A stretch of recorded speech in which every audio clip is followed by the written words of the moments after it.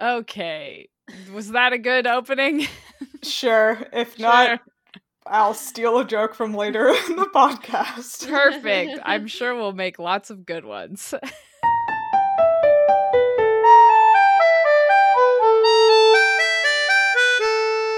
Welcome to another episode of Midlight Crisis, a real podcast hosted by three grown adults revisiting books for our teens, and it's totally cool. I am Sophie, and I have a randomly generated YA title for today's episode. Do you? Mine is just a real YA title, I think. Oh. My Throne of Seeds and Scars. Oh, yeah. Damn. Yeah, it's a Persephone story, I'm pretty sure. Oh, Yeah, yeah. really? No, it's not a real one. I mean, it sounds like it would be a real one, and it would be a Persephone and Hades retelling, Yeah. and I'm taking it for when I write that. I was gonna say you should write that. Yep, sorry, we're gonna beep out the name of the YA title because it's mine, and no one else can have it. I did Google it just to see if it was a real book, and it's not. But Yes. most of the links are about either the Lion King or the Grishaverse. Ah, we always end up there. The Grishaverse is just Truly everywhere tragic. right now. Yeah, Yeah. Everywhere. cool. So that's mine. Who are you guys? My name is Sam, and my YA title of today is The Warrior of Pirates and Inky Death. Ooh, Wow. Yeah. that's shockingly coherent. I know, Yeah. right? And it also sounds like a book you specifically would read, Sam. 100%. Yeah. 100%. Yeah. So she's like a private. Uh-huh. Jeepers. Either a pirate or a privateer of some kind who kills a kraken. Yeah, probably. Yeah. See, I read this though, and I'm like, I'm essentially Keira Knightley from Pirates of the Caribbean. Hell because yeah. she was like a warrior for the pirates, and then she sent Jack Sparrow to his death via Kraken. Oh my god, I would read the book about Keira Knightley in Pirates of the Caribbean so much. Oh yeah, me too. Yeah, I would read it. I would read the shit out of that book. Anyways, who are you, Hannah? I am Hannah! And my randomly generated YA title for today is A Recording of Ice and Jesters. Oh. I immediately thought that was our podcast, except about the George R.R. Martin books. Oh. True, Yeah. yeah. Yep. It once again has like a fantasy Russian vibe to me. Yeah. Yeah. I mean, What with the recordings and the ice. Yep. Uh-huh. The ice mostly. Mostly the ice. Well, Mostly and the like ice. there's a lot of composers who are Russian. Yeah. Yeah. They I believe probably it. had jesters there. The Russians are known for their sense of humor, I think. Moving on. Unsurprisingly, the books we read this week were Twilight and Midnight Sun. What? Yeah, want to tell us what happened in those? You bet. Sam and Hannah? Uh-huh. I'm so excited. So this week we are on chapter 20 called Impatience, and Alice and Jasper wisp Bella off to Phoenix, and the chapter starts with the drive there, but since Bella is only semi-conscious the whole time, not a lot happens. They then make it to a hotel room where Alice tells Bella how humans become vampires, and they acknowledge their friendship for the first time. Aww. Aw. It was really cute. Then the rest of the Cullens call with an update and that they lost James and are still monitoring Victoria. And then we leave Bella, Alice, and Jasper trying to figure out how or what the mystery dance studio. And then they leave a frantic message for Bella's mom because, of course, that's not going to bite them in the ass later on. No, never. Nope. Never. Never. Well, this chapter of Midnight Sun was called Ambush. And for the first time in a while, we get a totally new Midnight Sun chapter, which opens with the vampire men Sans Jasper booking it north in the Jeep, with Edward giving Carlisle, the medical doctor, instructions on how to care for a human to pass along to Alice. Fucking ridiculous.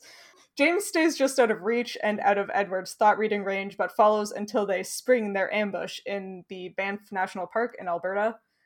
Then there's a long chase scene where we get some very cool scenes of the vampires using Alice's future sight as a dowsing rod again, but ultimately James escapes on a stolen plane and the vampires return to Forks, where they get a call from Alice saying that they need to get to Phoenix as fast as they can because somehow or other James has figured out that that's where he needs to go. How does he figure that out? I don't know. I'm assuming it's that Victoria is like scoping out various places, including the school, and Bella implies that her records say that she came from Phoenix and that her mom is still there. Oh. They did specifically say that like she was going to go to Phoenix as part of their like diversion, right? They were trying to double bluff. Yes, I think you're right. I don't know that they said Phoenix where James could hear anywhere. Oh, they were going to. I think Bella yells it in Charlie's Yeah. house, right? But Yeah. they Right. say that James wasn't there. But I think the implication is that like Bella even says like she was like, oh man, my records are in the school that say my mom is in Phoenix. And then at the end of the Midnight Sun chapter, Alice's call to Edward says that he's coming for Bella's mom.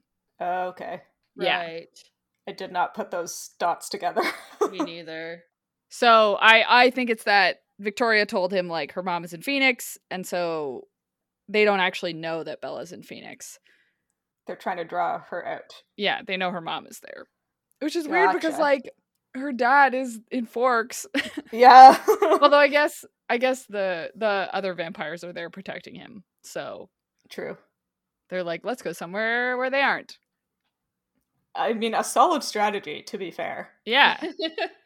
I know. As soon as that happened, I was like, man, why did they send Bella to Phoenix? Like that was a Right? Yeah. terrible idea. It makes no Yeah. sense. Why would you go somewhere with any sort of connection to anything? Yeah. I mean, like the same argument could hold that like he could still go to Phoenix and take her mom prisoner or something Mm-hmm. as bait, even if she was somewhere else. Seems silly to have sent her there. With two vampires who can't go out in the sun. Yep. Mm-hmm. Should have gotten those werewolves involved. Yep. Too bad, huh? Too bad. Maybe they're like counting on the fact that James also can't go out in the sun. Yeah. I mean, Maybe? Edward specifically is like, James would probably just murder anyone who saw him. And I'm like, yeah. Yeah, but if he gets too murderous in a city as populous as Phoenix, the Volturi would get involved. True. That's true. Hmm. Anyway, I mean, it makes sense when you think about how the plot needs to happen this way. Yes. This is how the plot needs to work. So they go to Phoenix For the plot. for the plot. Speaking of the Volturi, I have a question for you guys. We learn a little bit more about Alice in this Twilight chapter, and she says that she doesn't have any memories whatsoever of being human or of her transformation. Like, her memory starts when she's a vampire. Uh-huh. And one of the members of the Volturi, Arrow, whatever his name is, he has a power similar to Edward's, but he can see, I believe they say, every thought you've ever had, not Whoa. just Edward's thing, which is whatever thought you're currently having. Yeah. So do you think if Alice and Arrow were like hanging out, would he be able to find her memories? Whoa. This is not really relevant, but I was thinking about it a lot. I mean, Wait, if she can't remember them herself, though? Yeah, like, would he be able to get into the parts of her head that she can't reach? Was my question. I mean, like, I imagine it would be something like he can access any thought that you've ever had that is still there, right? Like is Okay. Alice's thing like a physical injury? Oh, good question. Because like there are Yeah. certain, like, if you go through trauma, there are like psychological barriers you can have in your own mind of like amnesia and stuff, Yeah. where like your body just like your brain just like shuts off those memories. Mhm. So like that might be something he could get through, but like if it was like you had physical damage to your like memory. I Yeah. don't know. Well, that would make sense with her because she was locked up in an asylum and they were doing all kinds of whack surgeries Yep. on Terrible people stuff. who couldn't fight back. Yep. With no reason to. Yeah. I don't know. Maybe there'll be another book about it.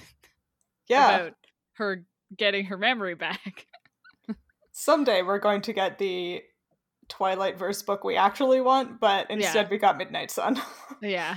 And, And then the we're getting... Jacob Yeah. and Renesmee.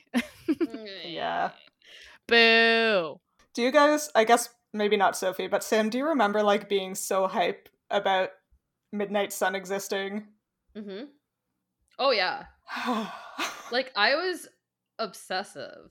I printed it when it came out because I'm like I am who I am. Uh-huh. And my mother worked at an office, so I took advantage of her printer. And I was so stoked. Even like I was a little bit excited how many months ago when we started this? It was and then it last August. Yeah, and then it just slowly, not even that slowly, I think it only took 4 episodes. Just because it's like Edward's the worst. He really just is the worst. Yeah. It's so frustrating. This is my unrelated PSA. That is not to call out past Sam, but is to call out everyone in the future. Hey, if somebody leaks like chapters or episodes or something of a thing you love, don't watch them or read them. No. Be It better sucks. than 16-year-old Sam. It sucks for the creators. Yeah. Yeah. I don't know. It's one of those things that like you don't think about until like someone points it out. Yeah. I only thought about it because someone was tweeting about it the other day about like a TV show where a bunch of episodes got leaked and they were like, "Hey, this sucks. Don't watch it." And I was like, "Oh yeah, you're right. That does suck." Yeah. Yeah. So now that I'm thinking about it, it sucks. It sucks. Anyway, I had like a weird, I don't know, I couldn't figure out how to put it into words, but I was like weirdly offended by Bella being weird about Jasper trying to keep her calm. So like Bella suspects something is wrong because Alice and Jasper are just like waiting for a phone call that I guess is late from Carlisle and Edward and Emmett while they're supposed to be ambushing James. And so she's like trying to press them for more details and like what's wrong, and she's like starting to panic and then actively notices Jasper calming her down. Yeah. Yeah, she says something to the effect of like, I couldn't trust my feelings with Jasper there. And I was like, oh, that's like so weird, because I feel like when someone is trying to keep you calm, that's like a weird thing to be like angry about. Yeah. Like she like leaves the room like, I left the room hoping that I could like give in to my panicked thoughts in the other room. It's like that. Why would you want to do that? Wants to have a panic attack in peace. Yeah. Oh my god, if I could pay someone to just like take away Right? my anxiety. Right?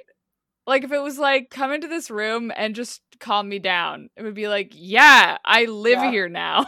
Yeah. His whole power is emotions, right?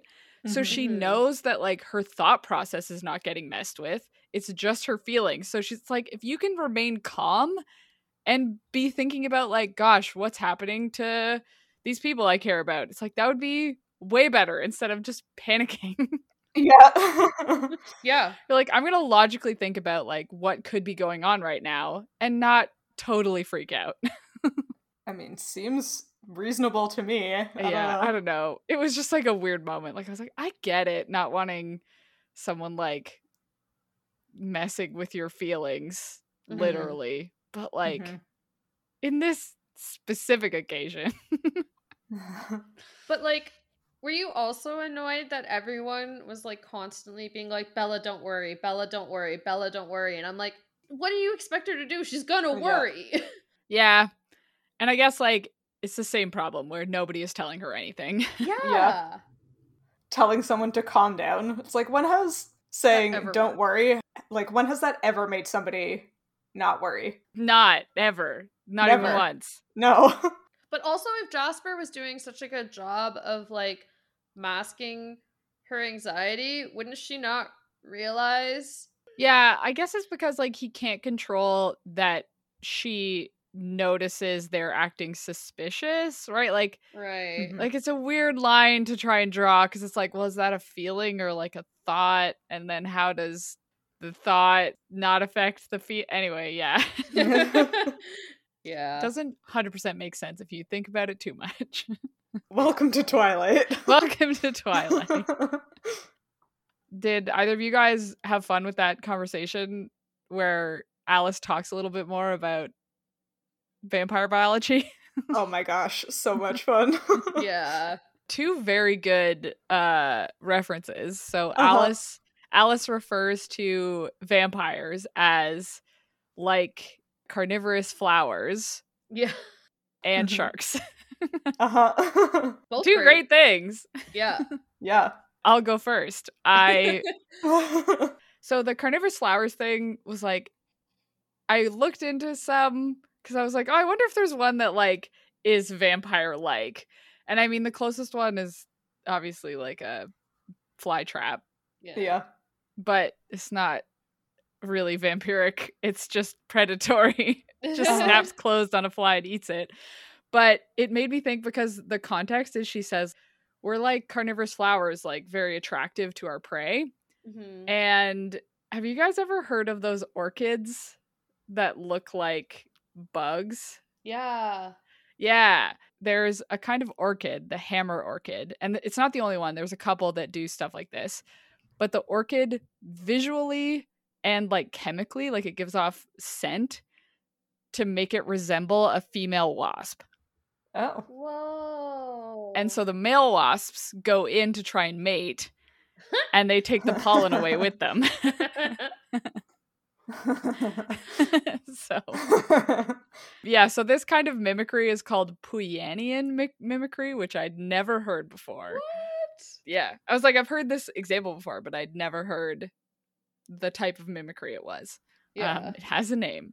The other example of Puyanian mimicry is carrion flowers, Oh. where they mimic like a dead corpse in scent and like other things look, I guess. Uh-huh. Texture, I don't know, to draw in insects like blowflies and stuff like that. Damn. Yummy. Yum. So Great. that one's probably not the one that the vampires do. I think it's the first one Yeah. where they look Yeah. super hot. So sexy.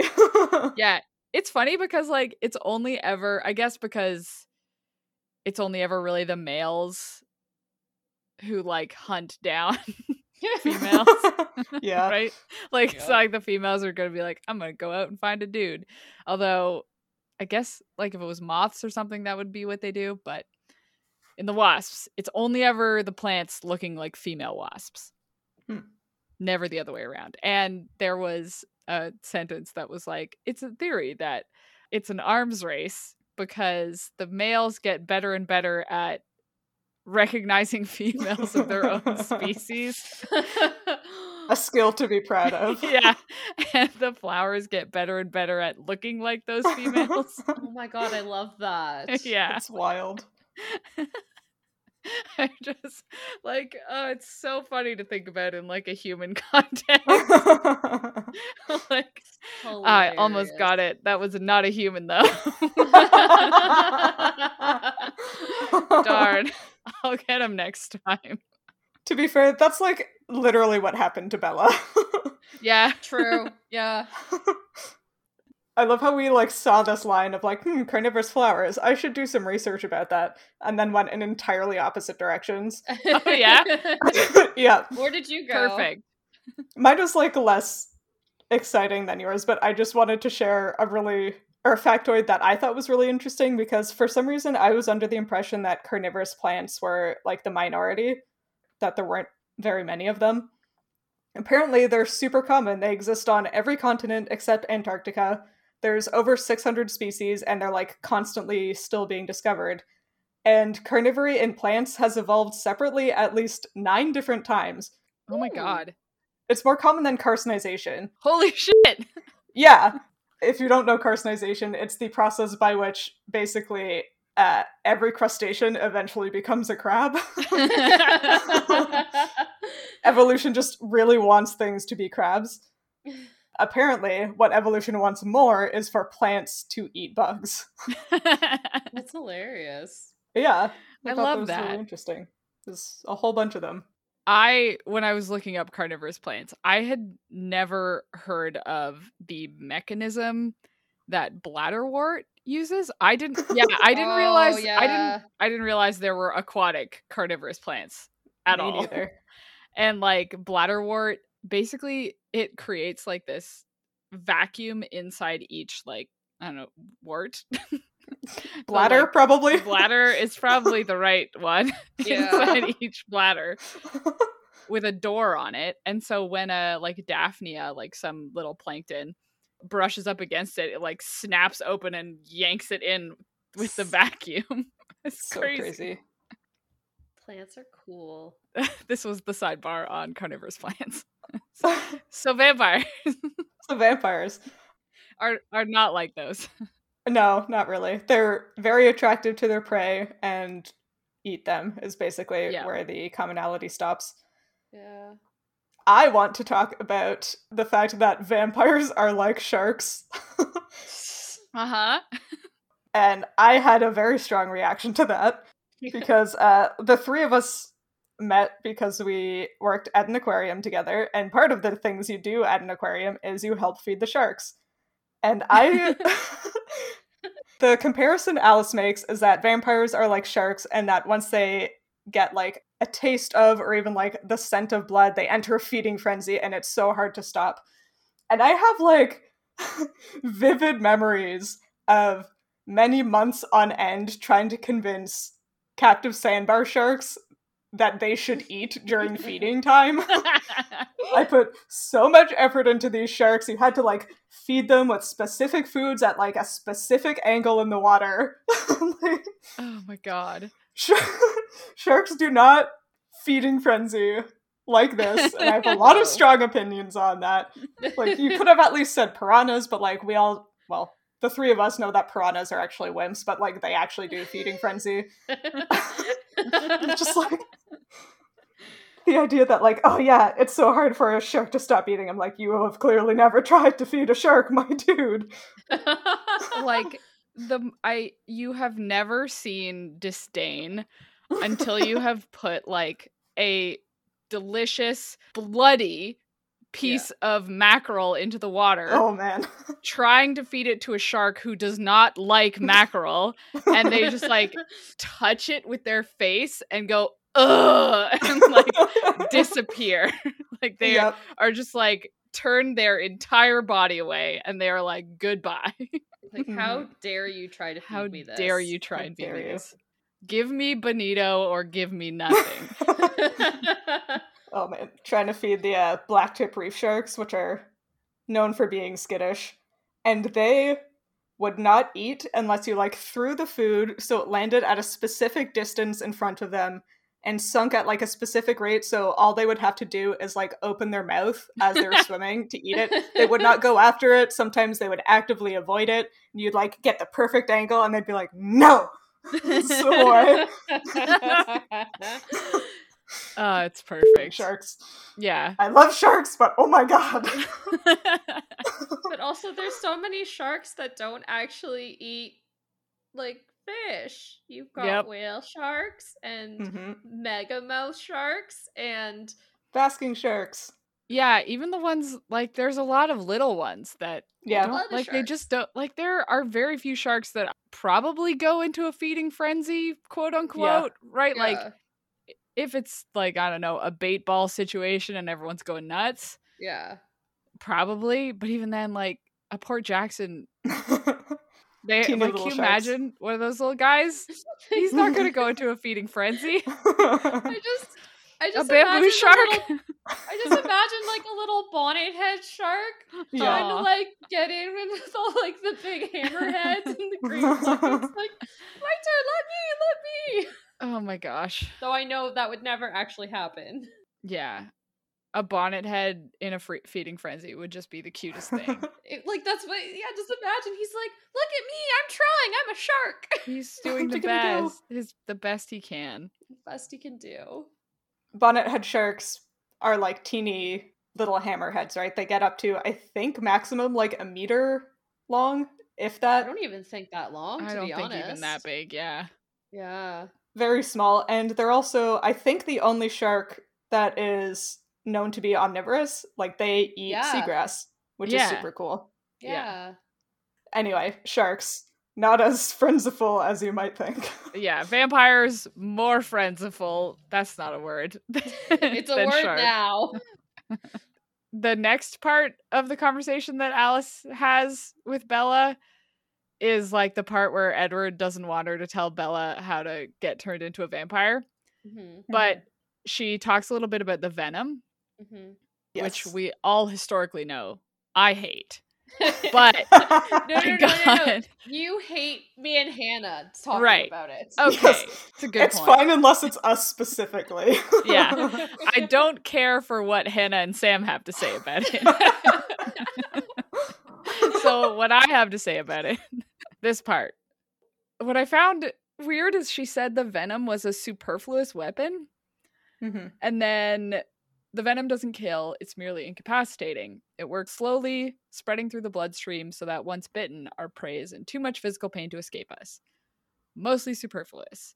And then it takes a few days for the transformation to be complete, depending on how much venom is in the bloodstream, how close it enters to the heart. As long as the heart keeps beating, the poison spreads, healing, changing the body as it moves through it. Eventually, the heart stops, and the conversion is finished. So, what this told me is the venom as incapacitation, like as that purpose, was secondary. Yeah. Right? Yeah. Because this makes me feel like the venom serves the purpose to like change the person into a vampire, but it also happens to like make hunting easier, mildly. Yeah. And so like for me, it has to be like a parasitic thing, right? Yeah. Explain. I don't know. We've talked about this a couple different ways, but like, yeah, the venom has to carry a virus or the parasite or whatever that then takes over the host and turns them into a vampire kind of thing.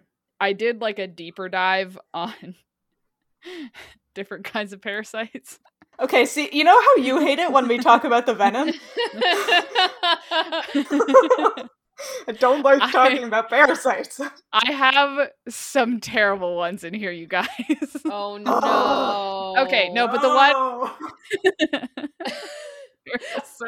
there are some bad ones. Oh my god. Damn it.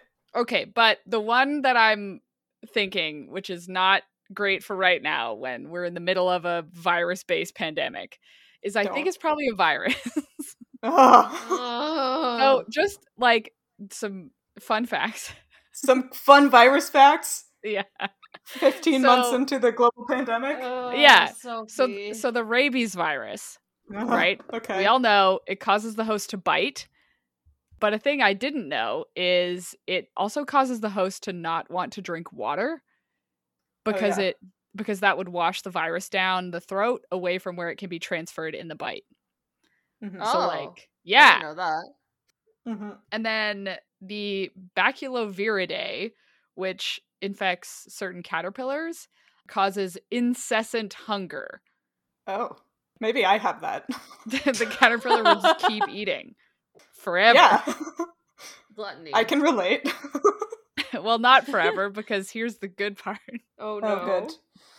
Because the virus, once it has reached the point where it's ready to reproduce, it will cause the caterpillar to climb all the way up to the top of the tree. And then, here's the quote, dissolves the animal into goo. Raining down clumps of tissue and viral material for ingestion by future hosts. Ew. Ew. Yeah. Isn't that horrible? I thought that was gonna go like puts itself on a tree and like does a little fancy dance so a bird will Yeah. eat it and then Yep. like pass on like that way. Yeah. Yeah, so- somehow it was Nope. worse. Yeah. So that It part got isn't true. worse. Vampires. Ew. I mean, we did decide that transformation is like a moth-like metamorphosis that could be Yeah. Yeah. relevant. Could be relevant. It dissolves the animal into goo, but inside the shell. Inside the human carapace. Yeah. Well, that's gross. Thank you.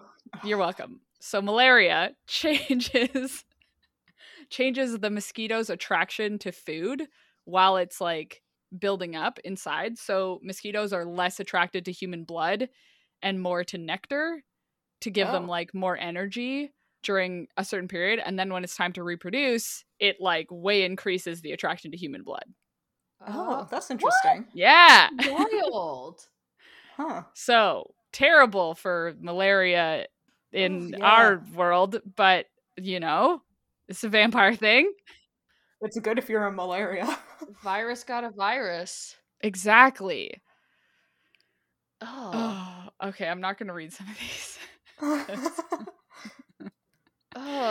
Oh man, I have yeah. such like a lizard brain reaction to learning about parasites. Yeah. Okay, I'm just gonna go through a couple parasitic wasps really fast, Okay. just because they're fun. So fun.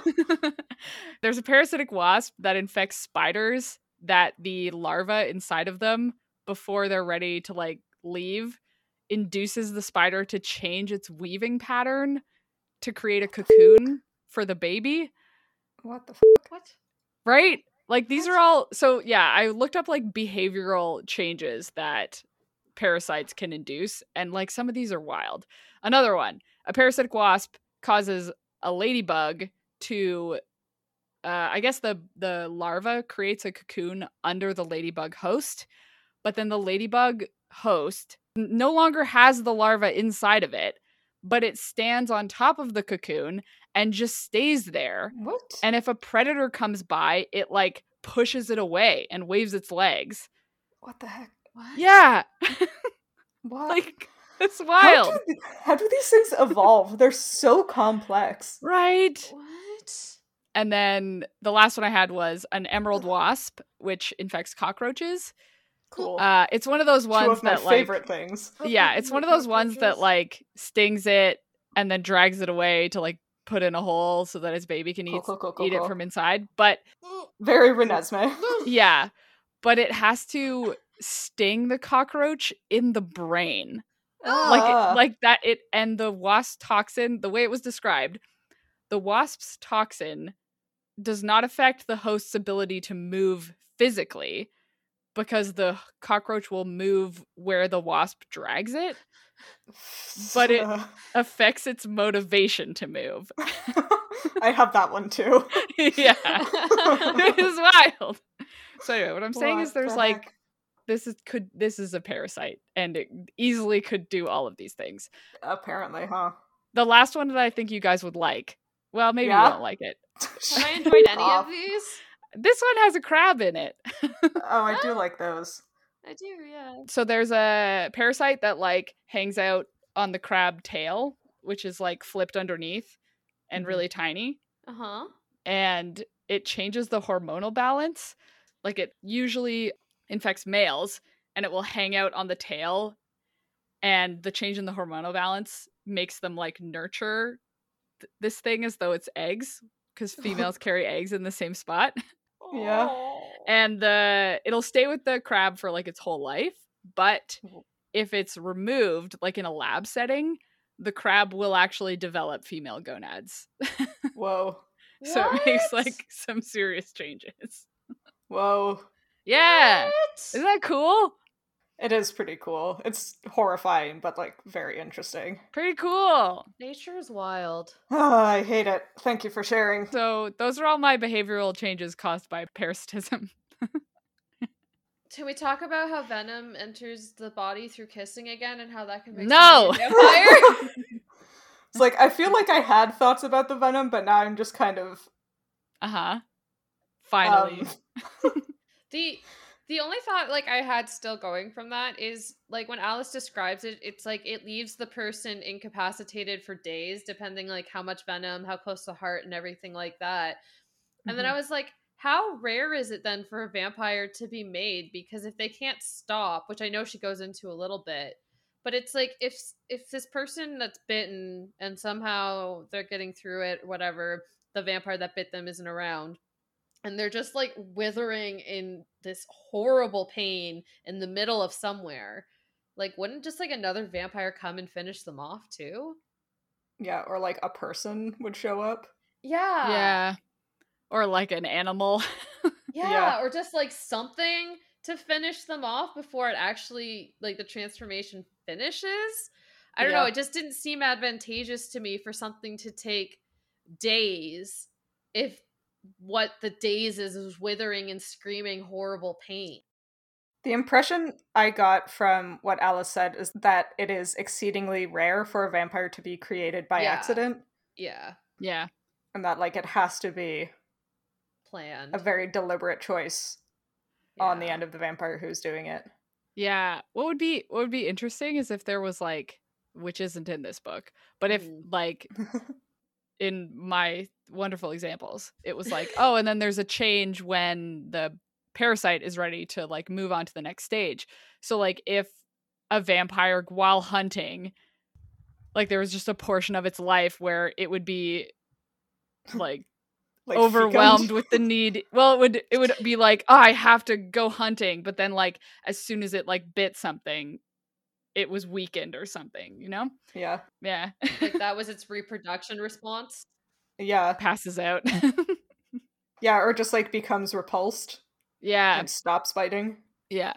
And it's like, no, this human must become another vampire. I must make it my own. Yeah. I've decided. I mean, this like, listen, some of these parasites are like really messing with brain function. Yeah. So like maybe Carlisle feeling lonely. Yeah. Is part of it. Yeah. Well, and Rosalie's whole thing with Emmett where she was like, I desperately need this to be a vampire. Yeah. That checks. Yeah, like it does. Falling in love instantly and immediately with someone. It's all part of the vampire reproductive strategy. Yeah. Jesus Interesting. Christ. How are we making this all work and make sense? Like, how? Man, we're gonna write such a good vampire book at the end of this. Oh my god. Oh my god. Our vampire that we make up is going to be fucking bulletproof. No biological flaws in this vampire No whatsoever. biological flaws. Except for the immortality. That part's still really messing with me. I mean, you could do something with lobsters or the... Yeah. They molt. Well, like, lobsters are functionally immortal. They don't have shortening telomeres like a lot of other, or like every other animal does. The thing that limits a lobster's lifespan is the energy expenditure that it puts into molting. Yeah. So if you could find a way to make sure that a lobster had enough energy to continue molting well past what would typically be a terminal or like final molt, or if you could come up with like a man-made way to assist in molting. Scientists currently don't know what the actual upper limit on lobster longevity and lobster size would be. So it could be the same kind of thing with a vampire. If the cells don't age, then the vampire won't die unless something kills it. Well, that checks with the rest of what we've said, because we've said, like, they don't lose hair, they don't lose anything, they have no need to produce new cells. So the aging with respect to shortening of telomeres isn't even a concern at this point. Yeah. And I guess they're also immune to disease. Yeah. Yeah. The venom would kill anything, and their only bodily fluid is venom. Mm-hmm. Maybe vampires are present in like such low numbers that there like hasn't been an impetus for a pathogen to evolve. Yeah. But could so the Cullens and their like large vampire coven are going to be the ones who originate a pandemic for vampires because they're going to provide like such I would read that book. I kind of want to read the Vampire Plague book now. Me Don't too. In like 10 years when I don't remember the human plague book, that is my life. Don't the Volturi have a bunch of people? That's true. Yeah. Do they all live together, or is it just like they come together? I don't remember. Both. They all live in like that area, but they're not ever like congregated unless it's like to do something, I think, Right. like to go out and like hunt or something. Yeah, and there were also the Southern Vampire Wars that Jasper was a part of. And Yeah. like, I don't know very much history, but I do know that having a bunch of people congregated in battlefields is like prime time for diseases. Yeah. Yeah.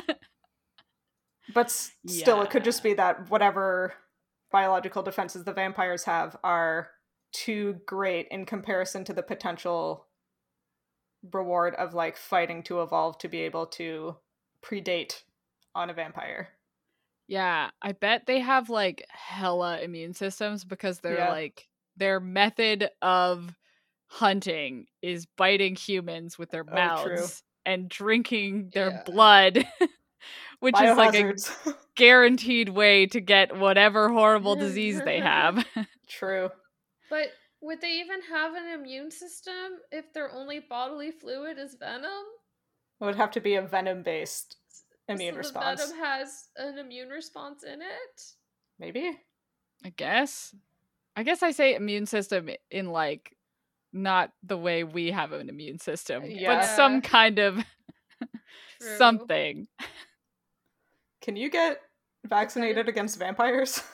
I think it would be more like, you know how you have to take small amounts of venom Yeah. Oh, yeah. to or just an anti-venom It would be after. an anti-venom, yeah. Would it be an anti-venom or like an anti-parasitic then? Like anti-malaria drugs? Ooh. Oh. Well, That's a good question. that's a great question. Uh, We don't have enough information yet. No. No. You know what we do have too much information about? uh-huh. Exactly where the James Has a place. dragged all of the Cullens hither and yon through Canada.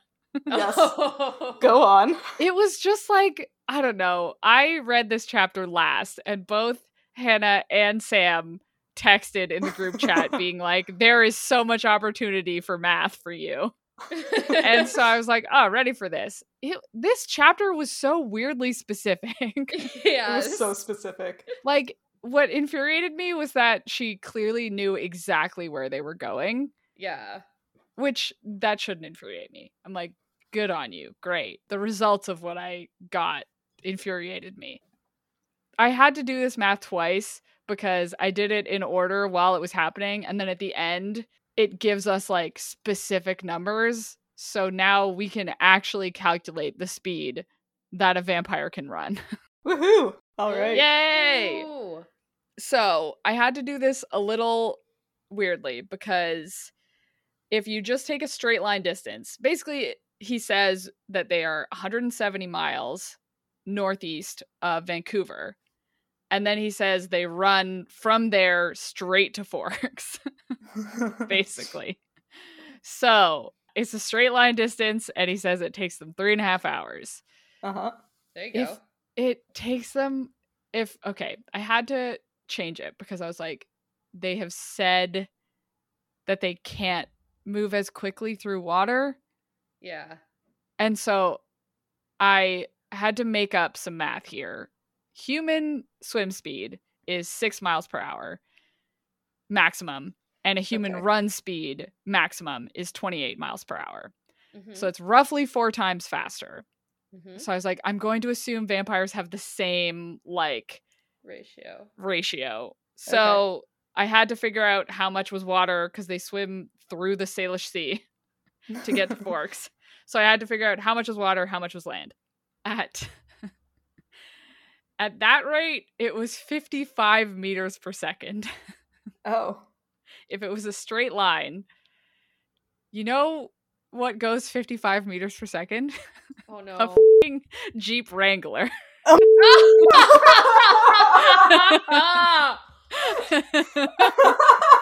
Wait, seriously? They're only going that fast?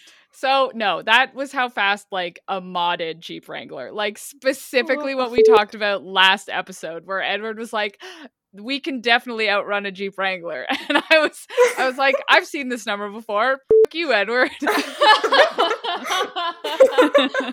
Oh my god. Wow. Okay, no. So I thought about it a little bit more, and I was like, they are deep in the Rocky Mountains. Yeah. So there is no way that a straight line distance was the path they took. No, there's Yeah. no way. Yeah. And so from where I estimated they were, there is a highway that goes through the mountains. And by my assumption, a human-made highway is going to be the easiest way to traverse a mountain range. Yeah. Yes. Yeah. And it's nearly a straight line. It's like goes in and out. Yeah. But anyway, so I was like, I'm going to take that distance as if Okay. the distance a car would drive. I'm going to say that's where they were running. Mhm. So Smart. that almost doubles the distance. But still, at that distance, it would take them to 67 meters per second. So definitely faster than a Jeep Wrangler. Yep. Not nearly as fast as what we had thought, because I went back to do the Port Angeles math just to double check, Uh-huh. because in that, Edward says it took him minutes to get from Port Angeles to Forks. And so at 3 minutes, which is, I don't know, the lowest amount we thought it could be, Yeah. Mhm. as 400 meters per second. Oh my gosh. And at 15 minutes, it would still be 80 meters per second. Oh. So if we're going by this new number, it would have taken Edward 40 minutes to get from Port Angeles to What the heck? Forks, which I guess is minutes. Yeah. A stretch. Yeah. Kind of Now a I'm stretch. more confused. Yeah, me too. I don't think Stephanie Meyer did math when she wrote this. Yeah, it's almost like she didn't do math when she wrote this. Weird. Can't Yeah. imagine why she wouldn't.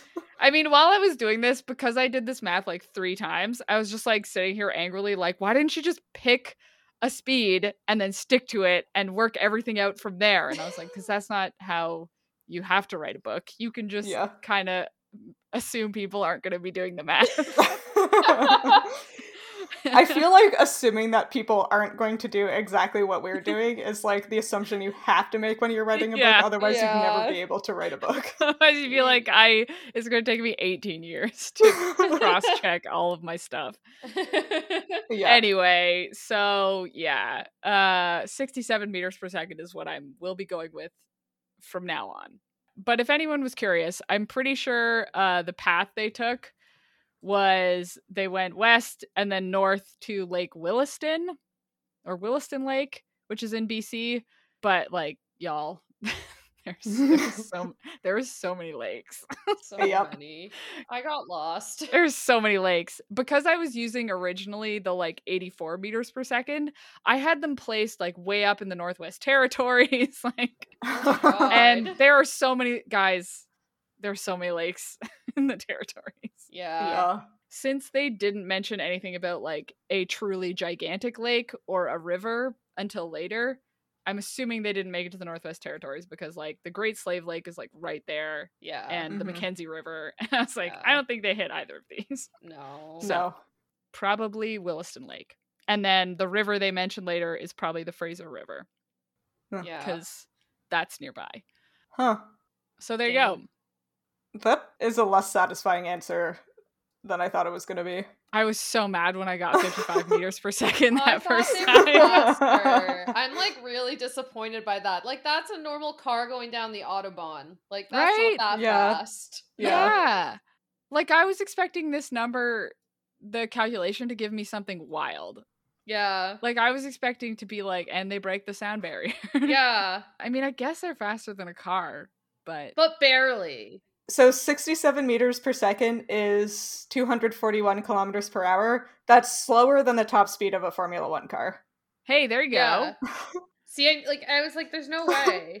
So Lewis Yeah. Hamilton is actually faster than Edward Cullen. Yeah. So that's why Edward Cullen doesn't have that wild neck muscle situation. Yeah. Because Uh-huh. he doesn't actually suffer that many G's. Yeah, he doesn't actually go that fast. Yeah. Huh. I mean, as the benefit, the side benefit, Bella doesn't have to worry about blacking out or having her lungs crushed by No. Edward going faster than 6Gs. That is good, That is good. to be clear. Yeah. You don't Yeah. want to accidentally kill your girlfriend by going too fast. Yeah, exactly. Because that's how Edward will do it. Yeah. It would be, yeah. Well, I also did some kind of unsatisfying math. Not as intense Ooh. as Sophie's math, but at the end of the chapter, James steals a private plane, and he leaves and does not go back to Forks. So the implication is that he's going straight to Phoenix. And I thought, I've spent a fair amount of time in small planes. I don't think the endurance of a Cessna is that good. And I wanted to see if it would be able to make it from Forks. So the most common small plane in the world ever is the Cessna 172. It's been manufactured for like over 65 years. There have been more built in the world than like the next most common plane by like 1,000. There's a lot of these things. Oh, They're man. like a 4-seater small plane, lots of like different models and stuff. But they have a safe like maximum flight range of a little under 1,300 kilometers. And the flight distance from Vancouver to Phoenix is 1,980 kilometers, which means Oh. that a Cessna falls short of Phoenix by almost 700 kilometers unless he Oh my stops to God. refuel somewhere. I mean, that's really all I did, but like, there's no way he could have flown straight from Vancouver to Phoenix without stopping somewhere. Yeah, and stealing a different plane. Yeah, or like stealing fuel Yeah. or something. Yeah. I don't know. I was wondering, reading Twilight, like how James managed to get on a plane because I was imagining him in like a passenger plane. Yeah. But, you know, stealing it, Stealing it makes more sense. yeah, it's probably a lot easier. Wouldn't it be hard to steal a plane? Yeah. Like, And I like, don't how know. does James know how to fly a plane? I feel like they talk about that at some point. I think if you know how to fly a plane, it's probably not that hard. People steal planes They don't have like all keys. the time. I think they have keys to get into them. Oh, no, like ignition key. I don't think so. I think you just Okay. need to know the sequence. You don't have to put the propeller on like they did in cartoons. You do have to put it on, but it's with like buttons and shit. What? I know nothing. I'm sure someone Yeah. like James could probably figure it out. True. And he doesn't have to worry about dying, because even if he Yep. crashed it, he could Yeah, survive. what's gonna happen? That's such a good point. The only other thing I did was before they go on their cross-country adventure, Edward says that James can still see them from miles away. Oh, I missed that. Yeah, me Yeah. too. So it's right at the beginning, and it was like James, he would run up into the mountains, but it Oh. didn't matter because he could still see them even when it took him miles away. And I was like, that's miles, plural, is super far. So Huh. I looked up, as is tradition at this point, I looked up Yeah. an animal that has very good vision. Guys, did you know that the phrase eagle eye is like accurate? Yeah. Yeah. Eagles have the best eyes of Yeah. anything. So in 2020 vision terms, right? 2020 means based on human vision, which is like you can see things at 20 feet that you should be able to see at 20 feet. Like when your Mhm. vision is worse, it'll be 20/30 or something, right? Mm-hmm. Yeah. And so if the number, so the 20, if the second number is lower, it means you have better than 20/20 vision. And if it's higher, it means you have worse than 20/20 vision. Yeah. And so an eagle has 25, right? So Oh, like, yeah. Okay. So it can see at 20 feet what humans can only see at 5 feet. So the claim is that eagles in flight can see a rabbit 2 miles away. What? Yeah. Huh. That's wild. But like 2 miles. Like That's so that, far. I would say, is on the very edge of what Edward means when he says James is miles away. Miles away. 2 miles. Exactly. Like 2 miles is exactly the lowest it could be for miles plural. Yeah. So I looked up like physically what a human eyeball can get to in terms of like good vision. Yeah. Human eyes physically, because of the structure of our lens, like the retina, like everything like that, because of our physical structure, we can only get to like 2010 Yeah. or 28 maybe.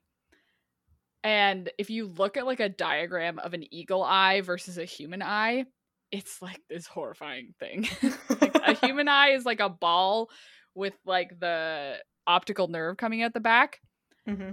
The eagle eye is like a ball, but instead of like the optical nerve just like coming out the back, it's got this like cone of muscle and vitreous humor coming out the back that's like gigantic. So it's, I don't even know how to yeah, it's like a weird shape, and it also has this like bulbous aqueous body in front of the lens, and the lens is huge. Like it looks nothing enormous. Yeah, it looks nothing like a human eyeball.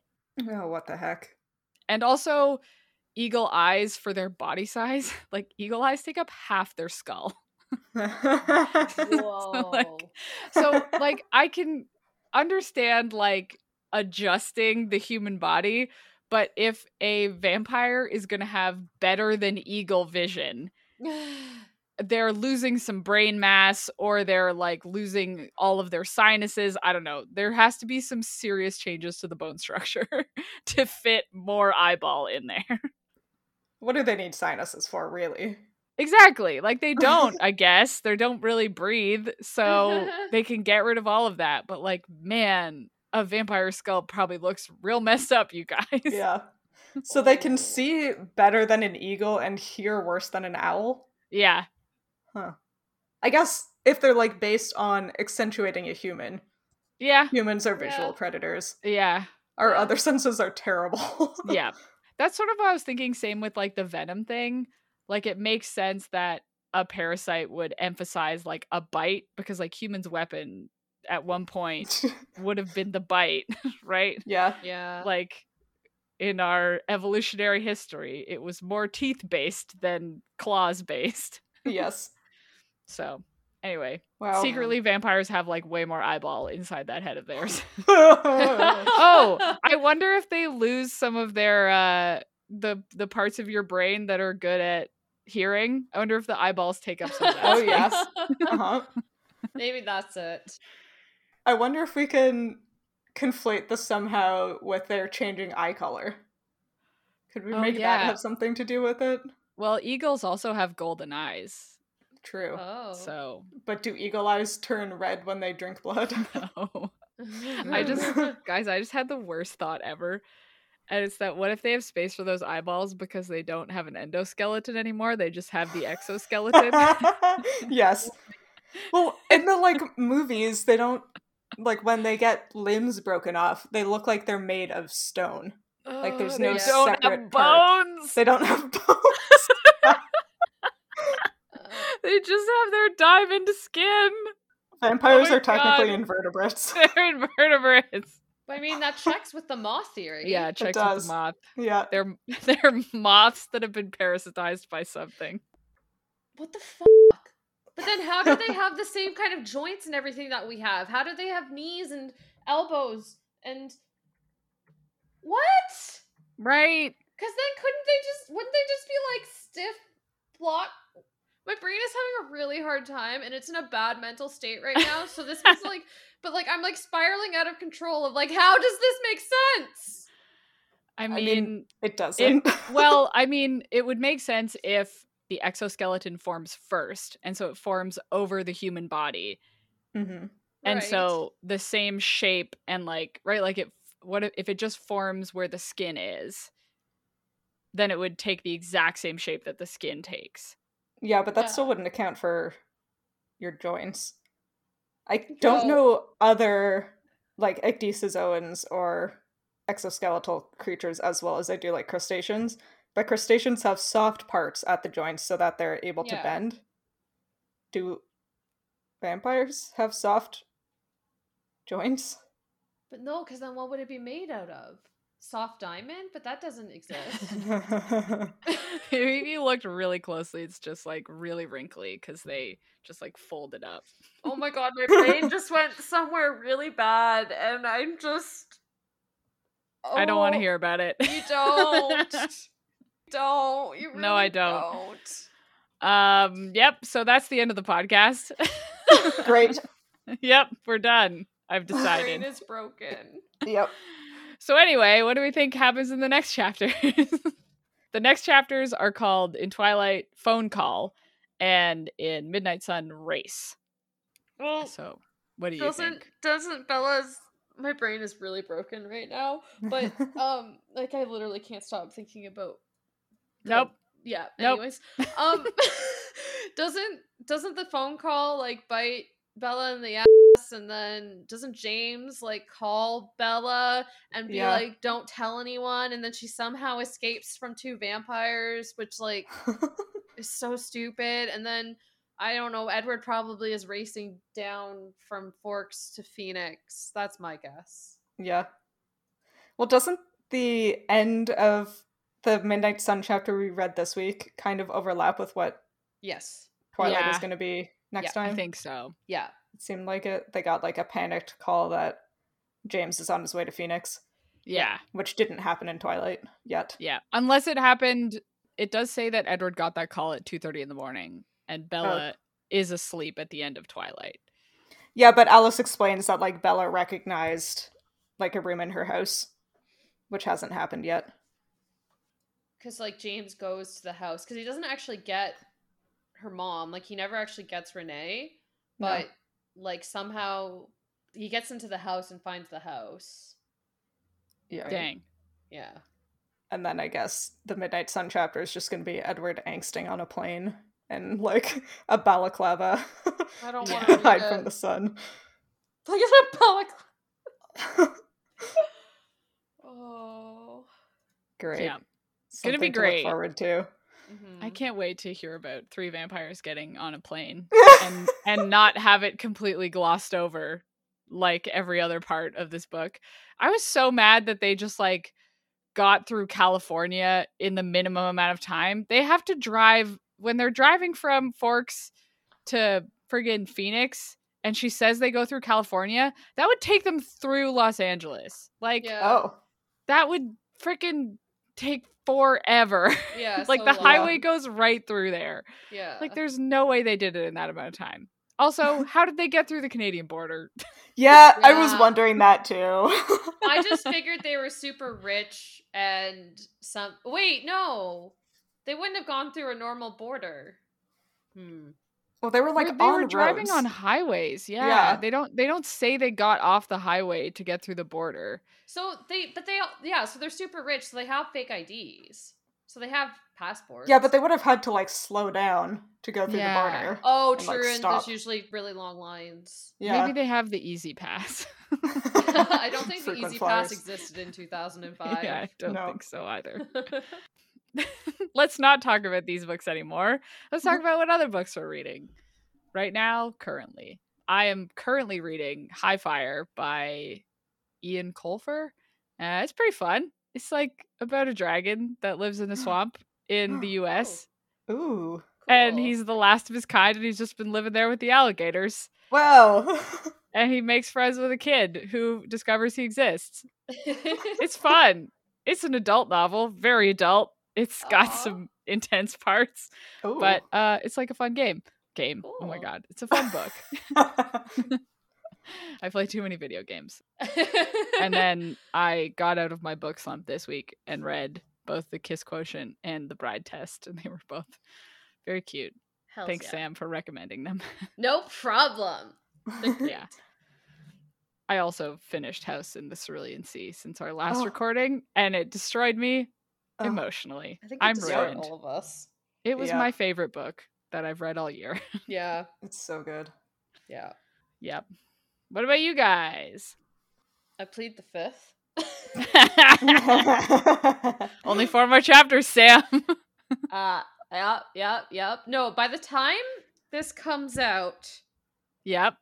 I will have finished The Way of Kings. Oh, and if I man. have not, Wow. if I have not, Everyone who listens to this podcast must hold me accountable. Bold claims. And I will buy Sophie and Hannah both an expensive coffee and or tea if I am not done by the time that this podcast gets released. Now I'm gonna sabotage you. Yeah. No, you're not, because I'm gonna turn my phone off this weekend and I'm just gonna read The Way of Kings. Oh no, you misunderstand. I'm not going to do it. I'm going to talk to your boyfriend and get him to do it. I need you to somehow make Way of Kings disappear. All right, Sam, you have until May 25th. I can do it. Okay, but I believe in you. Other than that, I also finished The Kiss Quotient this week, and it was great. I loved it. And then I'm reading, I don't remember if I was reading this last time, but I started Rule of Wolves by Leigh Bardugo, which is the follow-up to King of Scars in the Grishaverse, which we always come back to. And then I'm also listening to Thrawn, a Star Wars book on audio, which I gotta say, like, Star Wars audiobooks, like, they are top notch, like, best production value of audiobooks I have ever listened to. Yeah, I'm also listening to a Star Wars audiobook. I'm listening to Ahsoka by E.K. Johnson about the character Ahsoka. And the audiobook is narrated by Ashley Eckstein, who is the voice actress who played Ahsoka in every appearance she's had until The Mandalorian this last year. Oh my god, that's really so exciting. Cool. Yeah, it's so cool. I gotta get that one. It's worth it. Star Wars audiobooks, man. Like, so good. They're so good. I'm also listening to A Court of Mist and Fury by Sarah J. Maas. It's fine. Tell me how you really feel, Hannah. What part are you at? Where are you? They just went back to Pharaoh's family's house in the human world to convince them to be a base where the queens can meet with the High Fae, I think. Kind of having a hard time following it. Yep. That's how I felt also. Yep. Okay, good.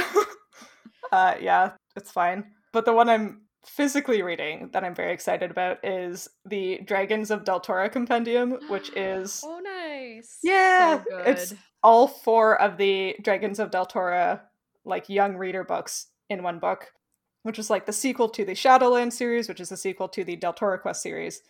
They're so good. They're so also good. About 2 children and a man who go and find some dragons who are the last of their kind to save the world from Sisters 4 with poison breath who bring to the land a long slow death. Whoa. Anyway, if you liked this chapter of Midlight Crisis, consider rating and reviewing us on iTunes or your podcatcher of choice. You can talk to us and find fun-related content on social media. We are at Midlight Pod on Facebook, Instagram, Twitter, and TikTok, and all chapters of the show thus far are available on our website, midlightpod.podbean.com, and on YouTube. And if you, like Edward, have a human to take care of, you should make sure to feed them at least 3 times every 24-hour period, and hydration is important. Thanks for reminding me I need to hydrate myself. I need to go Hannah, take drink a drink your of water. water. Sophie, drink your water. Guys, this is a thirst trap. Drink your water.